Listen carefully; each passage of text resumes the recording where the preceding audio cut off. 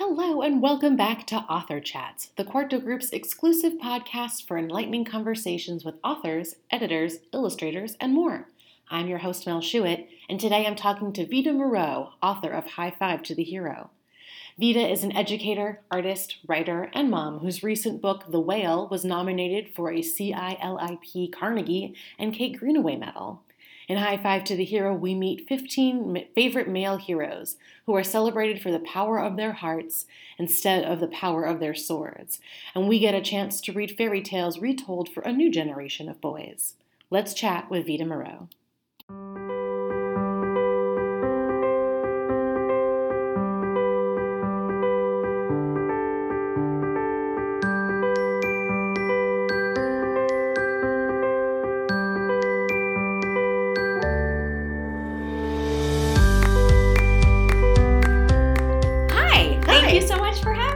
I'm Vita Moreau. I'm the author of Power to the Princess and High Five to the Hero. And this is particularly exciting because we're recording live, next to each other, which is super exciting. So let's start by talking about what these books are about in your own words and how, I love using the word duology, so I'm going to use it as much as I can, how the duology came about in the first place. Oh my gosh. Well, these books are really a place to expand and stretch and provoke existing gendered stereotypes that arise and shape fairy tales and folklore, particularly a kind of strong European canon of stories that are very well-known kind of universally, I think, and really shape storytelling in all kinds of formats and genres. You asked about duality? Duologies. Which is like a trilogy, but for two books. It's a newer word for me. I love it. It's brilliant. It's like to literature what diptych is to two-dimensional art. My mom calls me a diptych. Oh, I'm just kidding. Are you a Pisces? I am a Pisces. Okay. I know so many great Pisces. Weird. Oh my God. I'm so glad I asked. Well, that just brings it all into focus. Duologies. I mean, it's so great that you raised that. I love pairs and duos and partnerships, and I've always been part of a working partnership. It's like one of my favorite things about work is thinking about either my illustrator partner or my editorial partner. But with these two books, it was really thinking about two sides of a shared coin or a shared universe. When I finished the first book, Power to the Princess, I had already started to really massage and push around some normative stereotypes around gender, around really strictly binary gender, and kind of pressing and stretching out the expression of those things. And so it felt really natural to try and do that again, and focused on the boys and men in these stories in the universe of fairy tales, in kind of this enchanted world where you can play with things like this. These stories have been told again and again, and every time they're told, the storyteller of the time has the opportunity to lay on top of their telling a set of values or priorities or interests or norms that they're puzzling with in their moment as a storyteller. And so it was great to be able to do that not only once, but really twice, and feel like I got to do it real breadth. Yeah. And you're here today to do a presentation, which you've already done, and you did an amazing job. So I wanted to talk about something that you talked about in the presentation. You mentioned that you pulled stories, so you have one character, but one character has many stories across many cultures. So how did you sort of zero in on the stories that you wanted to tell? And how did you choose the characters? Because there's so many characters out there with so many stories. So we'll stick with High Five to the Hero. How did you choose the heroes that you wanted to talk about? And how did you choose the versions of the stories that you told? Oh, that's so nice. Okay, so how did I pick those characters? That actually was something that came first. I think there's a couple different ways that I work. One of the ways is that I take kind of a giant survey and then I sift it all out and figure out what stands out to me or what builds dynamics in storytelling. Where am I reaching different peaks, valleys, ideas, themes, geographic references. But with Heroes, it kind of was the other way around. I looked at really who those heroes were that I wanted to learn more about and take apart and put back together. And so the book plan for Heroes really was coming up with that list of 15 characters that I wanted to know more about. And some of them I knew nothing about, like the What's story Prince of Charming's the name? snowman. Yeah, Prince Charming. So there is one original story. There is Prince Charming, which is, I'm glad you brought that up. That was a chance for me to really insert myself in kind of the canon of fairy tale storytelling and really think like, hey, if I'm curating a collection of characters that represent the breadth and kind of expanded experience of boys and men in these stories, who's really central to that? Whose story maybe hasn't been explored? And what it's like when a human experience has been reduced to just like a stand-in that doesn't even get a name. That was kind of hard. I was like, when I talk about this book and I pitch the book, I say that Prince Charming just wants people to know what his name is. Because they do become standouts. They become basically just figureheads. They don't mean anything. And I think that's what happens a lot in iconography or the kind of distilling of a trope or a span of characteristics into one sole entity. It's just very, very limiting, and in particular in expressions of characters who are boys or men, that is really rigid and limiting. And it's reflective in all kinds of other ways in our society and our culture that are just as narrow, frankly. Like I think about, as the parent of a son, my son has a really limited palette from which to choose from in clothing that's created with just him in mind. But when he looks outside of that into clothes that are for girls and women or people of other ages or clothes that feel sort of less binary, which is kind of tricky to do just now, but I think it'll get a little bit easier, then that narrow field opens up a little bit. But you really have to push to find that. And it's really hard, that distillation into just one single thing. It's also a ton of pressure to feel like, oh, there's just one version of what it's like to be, I don't know, successful or admired or masculine. Or have some an expression of power that people want to be around, that are attracted to, that want to work with and sit with and listen to and talk to and collaborate with. That really should be broad. That really can't be narrow, because then you miss out on lots of great potential leaders and thinkers and dreamers out there.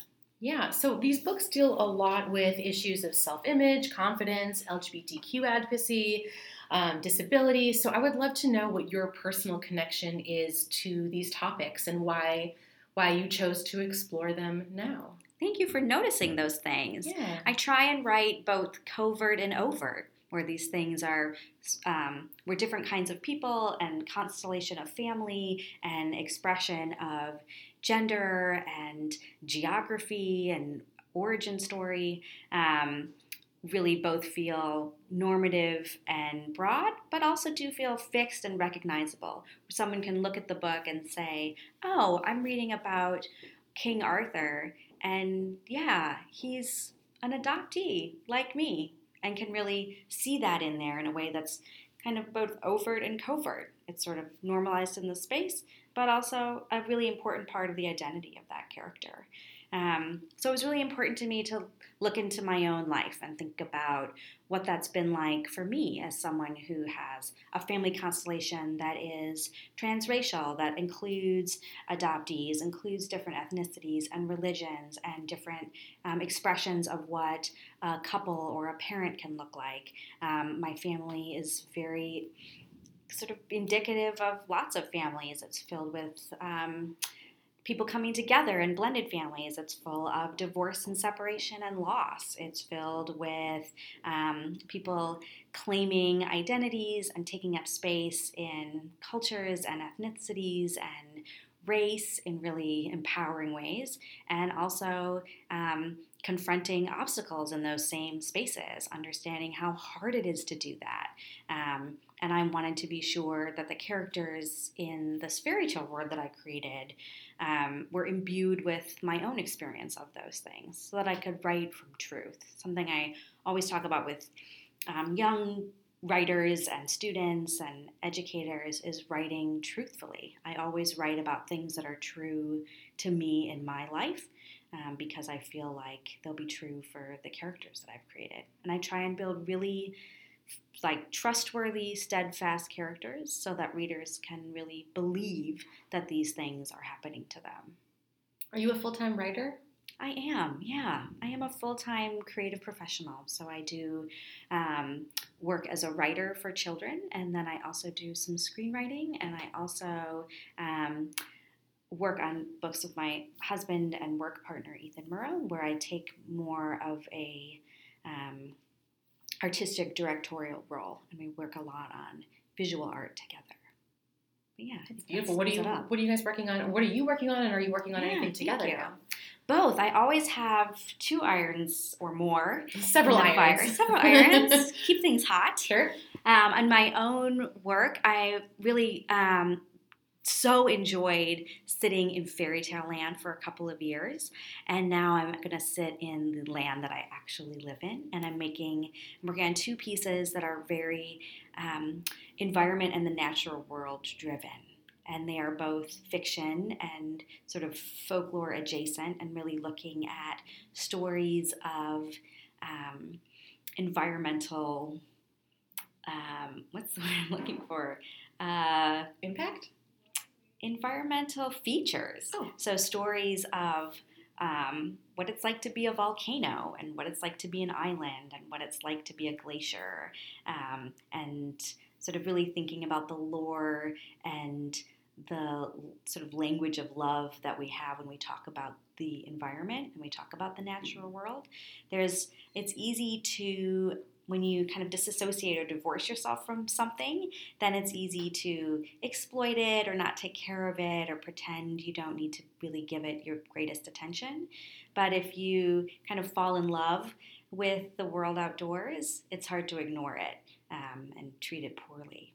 So it's sort of a chance for people to fall in love with the natural world and want to maintain that healthy relationship. Yeah. What age is that aimed at? So I think that'll actually likely be a similar age range. I really love this sort of 6 to 12, 8 to 10 readership space.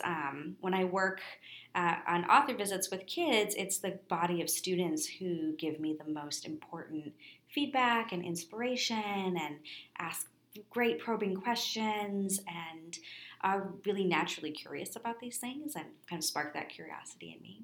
And then I'm working on a series about the world beneath trees that's made up of tree fungus that are really kind of sophisticated and have a life that is not so unlike the life above ground, where there's lots of alliances and drama and hard work and relationships. Is that nonfiction? I think it's going to be fiction forward. Okay. But in the back or sort of in panels in both of these projects, there'll be space to talk about what's really happening. So if I write a story about what it's like to be a volcano, then at the end of it will be maybe a page of conversation about what's imperiled in current sort of volcanic and oceanographic life, as it were.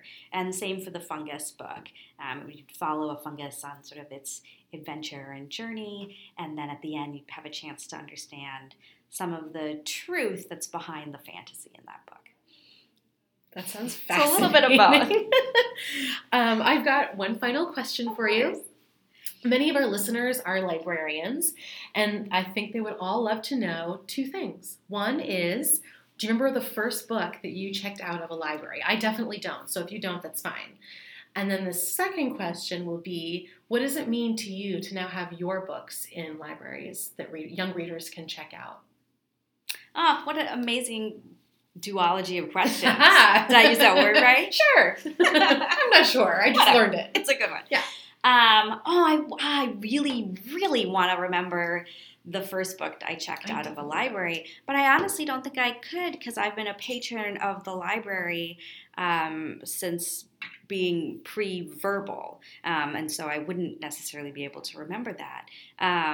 But just to say that the library has always been a part of my life.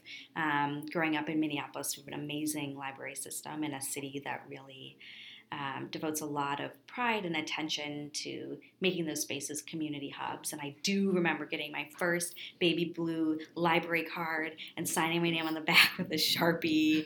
And I loved participating in the summer reading programs when you would go to the library to read and fill out these like tedious, like little pre-Excel docs. And then the librarian would like kind of appraise it and celebrate and congratulate you for having explored those books, and you got like a bookmark or stickers. And I do really remember working on, this is before the internet, so working on a project or report, and my mom would say, I'd be like, I don't know where to begin. And she would say, oh, just call the library. And I would just call the library, like little Vita voice. Hi, I'm Vita, and I'm a second grader at such and such school, and I'm doing a project on bats. Can you help me? And just feeling like the library was the first stop. It was like the primary destination. And to be fair, I still do that. Whenever I have a new project or contract, my first outreach are my librarian friends. And I say, hey, I'm going to do this next project. It's about tree fungus. Who do I need to read? What do I need to know? Do you know anyone who's like really into this or has information about this? And that's how I met my amazing sort of guide and mentor, Janet, for these fairy tale books. It was that same process. I'm doing this feminist princess book. Who's the right person for me to get to know? And the other side of the question was, how does it feel to have my books in libraries? It feels amazing. And people are always sending me like shelfies and pictures of my books on different bookshelves. And the ones that are so powerful and exciting are the library ones, because I know that the reach and the democratization of my work is really tangible and strong in that way. And that feels really good to me. Those are some big words. I know. I love big words. Duology. Thank you so much for chatting with me, Vita. My pleasure. This has been a delight. Yeah.